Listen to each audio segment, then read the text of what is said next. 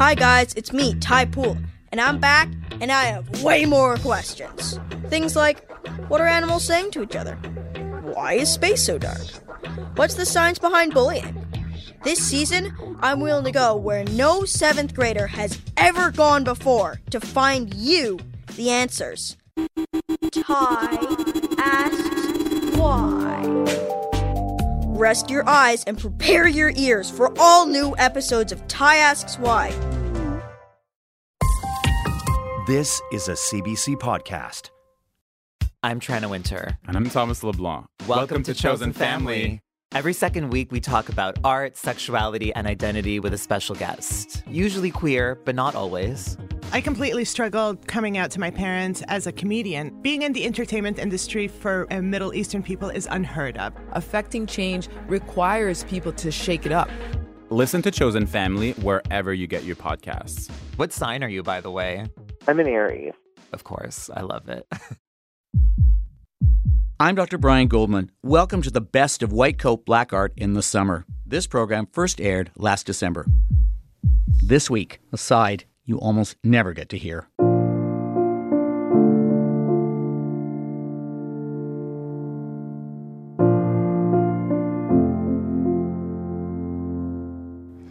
I think what is happening is an opening. The tiny crack has finally made its way through me. The crack that I was terrified would take me down. But instead, it's done something different. It's allowed in more light. It's peeled away the dark shades and has given me sight.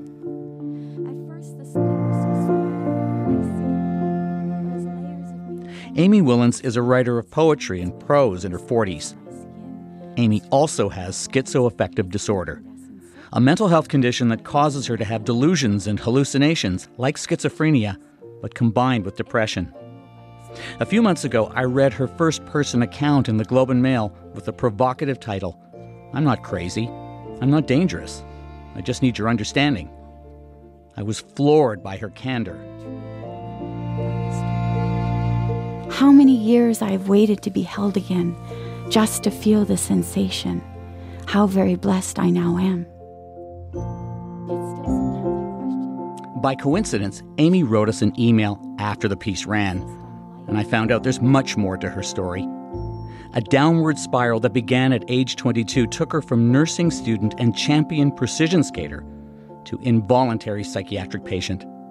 She spent much of her 20s and early 30s in mental health facilities in Alberta and Ontario.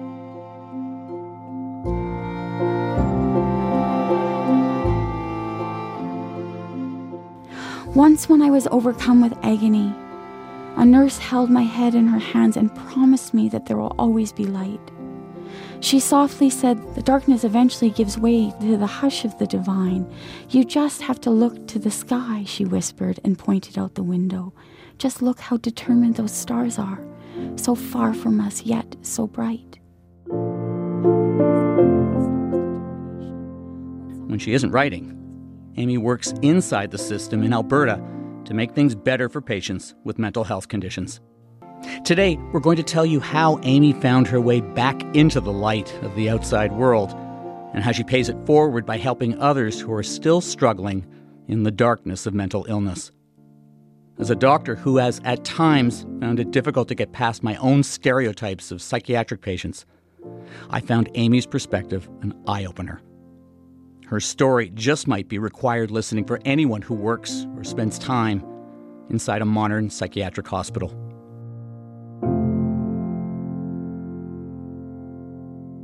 Amy Willans, welcome to White Coat Black Art. Thank you for having me. You were in university training to be a nurse. You were doing something called precision skating? Yes. Dating the quarterback of the varsity football team? Yes. You had quite a life at that time. You know, I had a whole life planned. And I was so excited. And then it changed. What happened? We had just got onto the Canadian team, so I was going to be traveling and competing and representing my country, which was so exciting. So I was training. I was going to school full-time. I had a part-time job. But I was under so much pressure. And I wasn't sleeping because I didn't have time. this was it you did in my family. You were driven, you worked hard, you succeeded. So I just kept pushing myself. And the thing about depression is that it can be so insidious. And so it started with like this intense lack of interest in things. And I remember sitting on my couch and I was looking at the front door and I was thinking, I have to get up and out the door to practice. But it just took everything I had to just wipe my hair from my face, It yelled in my ear that I was nothing, that I was no one. I stopped eating. I stopped showering. I felt guilty, worthless. And at the same time, I began to believe that I was being watched and followed. So I would do things like drive in circles, afraid to stop because I thought the cars behind me were coming to get me. I started to have these delusions that I was pregnant when I wasn't. I also did things like phone the police over and over and over to report that my house was being watched and that my mail was being stolen. I was so paranoid. I lost all touch with reality, and I locked myself in my apartment, and I wouldn't leave. And my mom came, and she was so good. She just sort of gently coaxed me out and took me to the hospital where I was admitted that night. And I stayed for quite some time, that first one, and I actually never skated again competitively. And very quickly, I lost everything in my life. How old were you? I was 22 years old. I was 22. And suddenly you're a psychiatric patient. And, this is very different than being like sister and friend and athlete and student. You learn that title comes with so much isolation. Like the friends I had, they came once or twice and then they stopped coming. My coach never came once to see me. I didn't receive like get well soon cards or pink balloons or anything like that, There was just this silence and this distance from people. I'm struck by you being in your 20s when all of this happened with your whole life ahead of you. Yeah. Looking back, what did it feel like to be you back then? It was so lonely. When I was in hospital, they keep you busy during the day and the evening is for visitors, And in the evenings, I would just stand at the door waiting for somebody to come and visit me. And nobody would come. And I'd wait and wait. And at the end of the night, the nurses would collect me and they'd help me to bed. I felt an incredible amount of shame because of what was going on. Shame. Can you say more about that? Yeah, so much shame. Well, I just felt like somehow I had caused this illness and that I was less of a person, that I didn't deserve kindness, that I didn't deserve to have friends. I believed my family thought I was a burden. I felt like I was in the middle of an ocean just floating with nothing, no beacon in sight. In addition to feeling lonely, there were times when you felt stigmatized. Oh, yeah. Even by the staff treating you. Yeah. Can you tell me about that? Sure. I'll tell you about the lowest moment.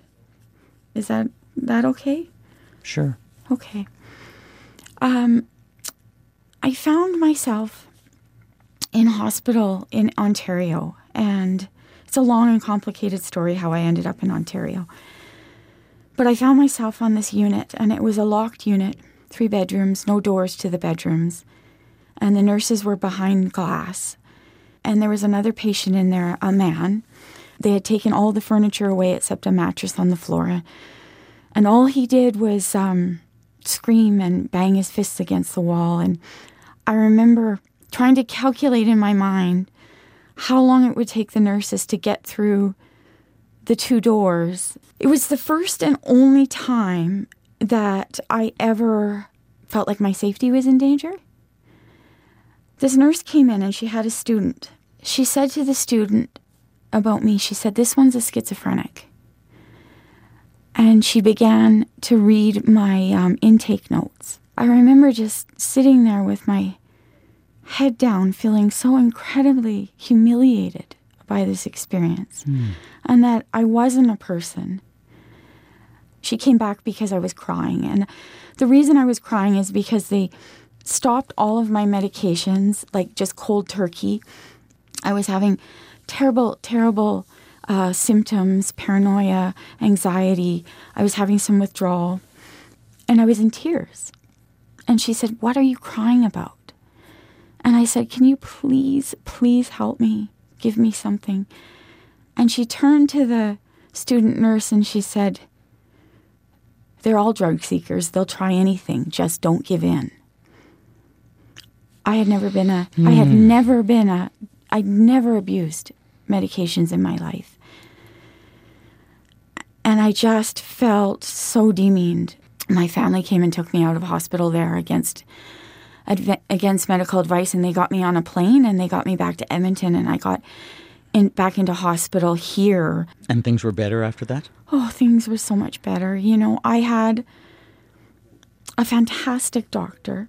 I had nurses. Their compassion and kindness was so unbelievable. There was one nurse, Esther, who would always take me for ice cream. There was Chris, who rubbed cream on my feet. There was Sandy, who let my dad stay after visiting hours. I had a horrible time trying to sleep. And she would let my dad stay in my room with me until I fell asleep. They were amazing people. And there was one nurse in particular who kind of led you into a career as a writer. Yes, that was Mary. So my last hospitalization in 2001, it was early in the morning. I was standing looking out the front doors of the hospital, and I was looking out into it like it had just been snowing for days and days and days, and it was just like pure white. And something told me to write.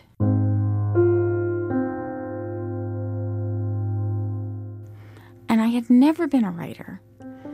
But I listened to this voice and I started to write. And I would find scraps of paper around the hospital and I'd write these little lines down and then I'd hide them because I didn't want anybody to see them. I want to see the sky. I want to hear my sister sing. I want to drink. I want to sleep. I want to stop asking you for forgiveness. But Mary figured out that I was doing this writing. And Mary herself was a published poet. She asked me if she could take my poems home and type them up. I need to know why my mother cries. Because right now I'm veiled in a shower of sadness, and it's my body that holds my memory. And she did that. She brought them back to me all typed up, and she pinned them up on my bulletin board in my room, and she brought me paper and pens. She acknowledged me. And when I left the hospital that last time, Mary led me to a writing instructor who held writing workshops for women. I was absolutely terrified to attend this class. I had spent 5 years in and out of the hospital. So I was on very shaky ground, you know. And I showed up for this writing class and I didn't know what to do. So I just looked around and I thought, okay, who are the softest looking people in the room? And I'll just sit myself between them. It was this fantastic week of writing and my pen just moved the whole time. And there was a reading at the end of it. And I started watch these women get up to the mic and very confidently read their poems and share their stories. And I thought, oh my God, I can't do this. And so I kept shuffling further and further in the chairs until I was practically outside of the room because I didn't want to have to go. But I got up to the mic and I could not get my voice to come out of my throat. And I was shaking, just quivering. And so this one woman came and stood to my left and another one came and stood to my right. And they each just like gently put a hand on my shoulder. And it settled me. Wow. Hazy blue. And the thing was I was able to read a poem. You ask me about insanity. I'll tell you about the titter-tatter of the moon. The up, up, up of a sterile elevator. Red so bloody it hurts to see it. And in that, reading that poem, I heard my voice. And I hadn't heard my own voice in years. A mouthful of sour milk The terror of fingerprints, the sky falling, I'll tell you. ID bracelets so when you're lost they can find you. A door they sometimes open. That shame that I walked in there with was lifted a bit in that night. You know, those women, they stood and they clapped and they took me in, and it was one of the biggest gifts that I've ever been given, and I have Nurse Mary to thank for that. And what time is it? A cigarette picking at your skin, and he's falling, pushing the piano over, and the prayers and the call of the wild, and I don't know what time it is. Are you mad? I'm so sorry, questions and questions, and when will I go home? Burnt carpet, the sky, a hazy blue.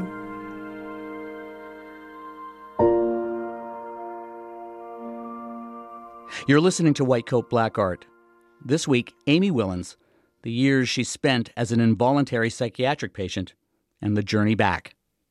She credits a love of writing with helping her find the light in her life. That and a strong support network of friends and mentors. But she told me there was a time when she realized she also needed to start depending on herself. We jumped ahead because you were talking about writing and it was so important in your recovery. But I want to take you back because some things happened to you after you got out of hospital in 2001. So when I left the hospital, we had finally figured out a combination of meds that was working. It was like somebody had turned the lights on, you know? And in 2004, I started to work, and that felt great. Things were going good. I was gaining some confidence.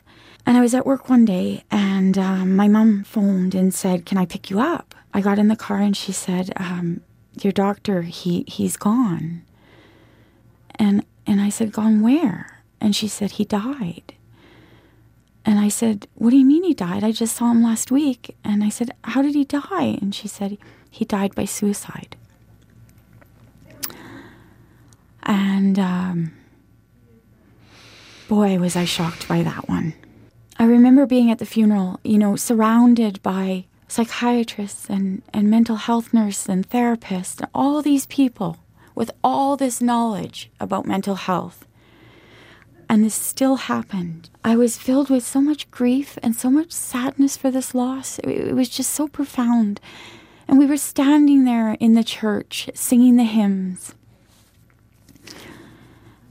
And while we were singing the hymns, it just came to me. I just thought, I want to live, you know?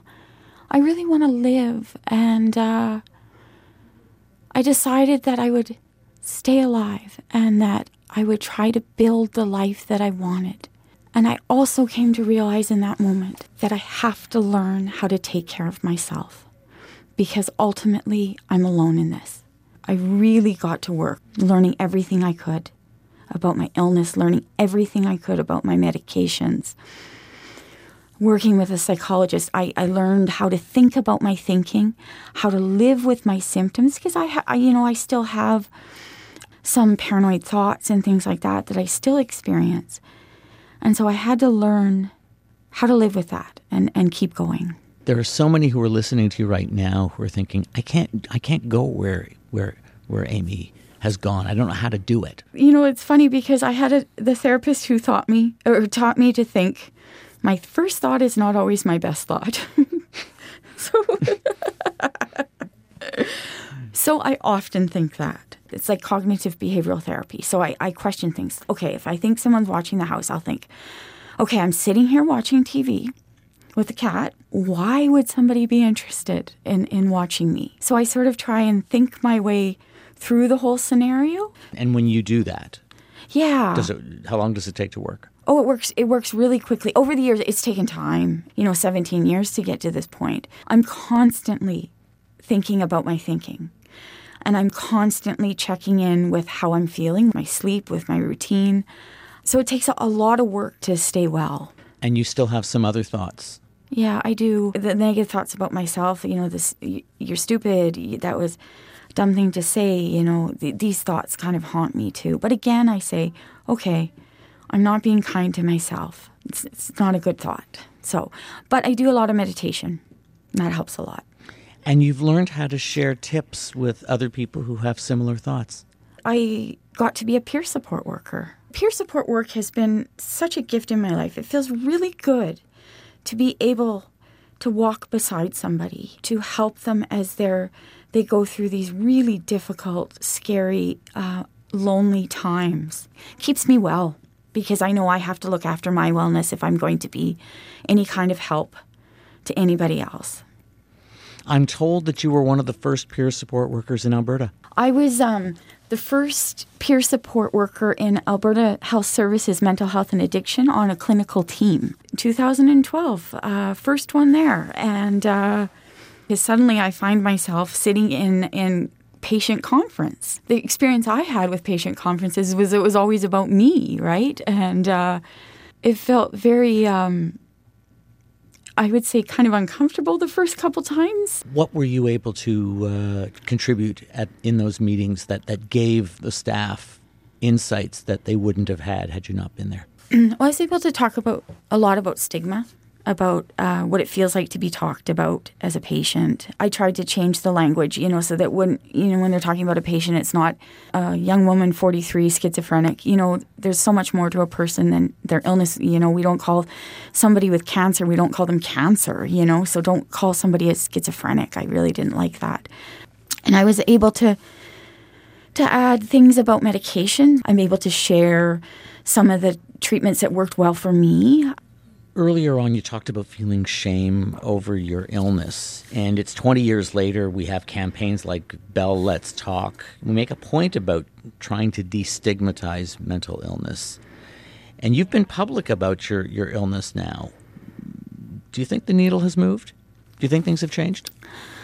I do think things have changed, and they have changed a lot since 1996, I have to say. When I first started being open about living with a mental illness, I didn't say it was schizoaffective disorder. I didn't disclose that. It was in the article that I wrote for the Globe and Mail, was the first time publicly that I loudly said, I have this illness. I'm glad that these campaigns are going on. They're very helpful. Sometimes you don't see a person with schizophrenia included in some of the examples. There's a lot of stigma around schizophrenia. That article in the Globe and Mail, the headline on it, I'm not crazy, I'm not dangerous, I just need your understanding. And you started it with an anecdote about being on a flight.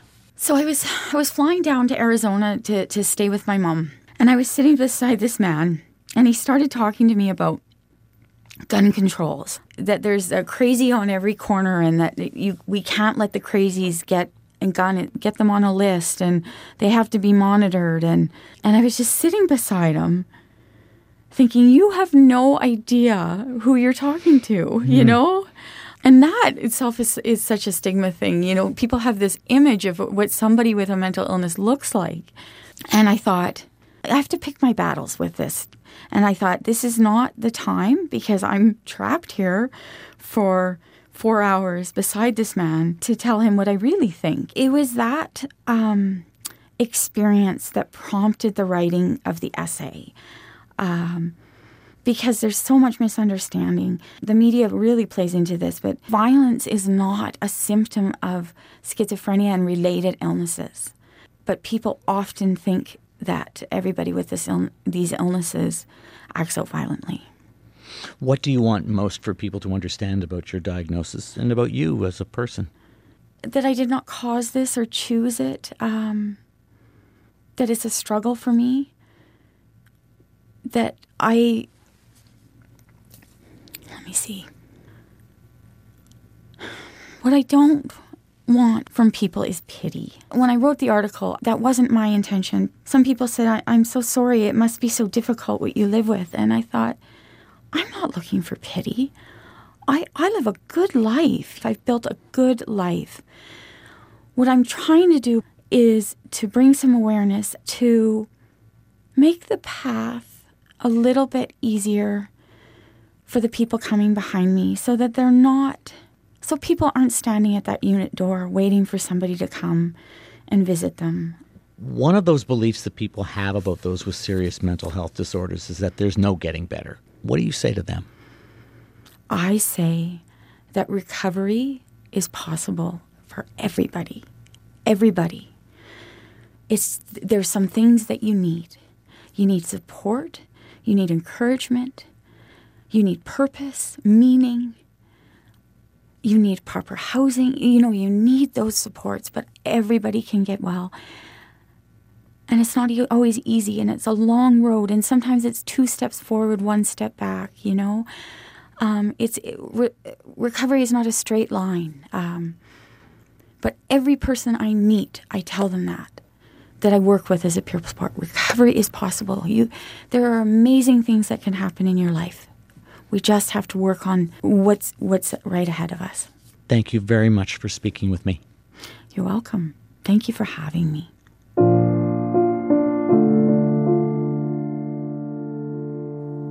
In 2015, the College and Association of Registered Nurses of Alberta, or CARNA, gave Amy a Partner in Health Award for helping bring peer support to clinical teams in that province. The Canadian Mental Health Association says stigma is a reality for many people with a mental illness and one of their greatest barriers to a complete and satisfying life. We've put some resources plus a selection of poems and photos from Amy on our website, cbc.ca/whitecoat. If you'd like to comment on what you've heard today, we'd like to hear from you. Email us at whitecoat@cbc.ca. I'm on Twitter at NightShiftMD, and the show is at CBC Whitecoat. We're also on Facebook.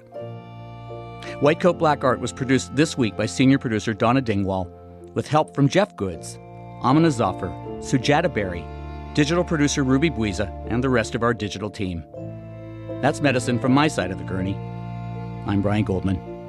See you next week. How envious I am of the star's determination, when sometimes all I feel is fear, when sometimes I can't help but weep, when sometimes I just feel the grief so impossibly large and gaping, a wound I sometimes think I will never survive, but I did survive, I did. And I promise myself that I will always allow an alleyway a light, even if it leaves me open and vulnerable. I don't know what it is to be well. All I know is that I lived in 2 different worlds, so vastly different yet so tied to each other, because without one you cannot have the other. A world of pitch black numbness and a world of glorious radius light.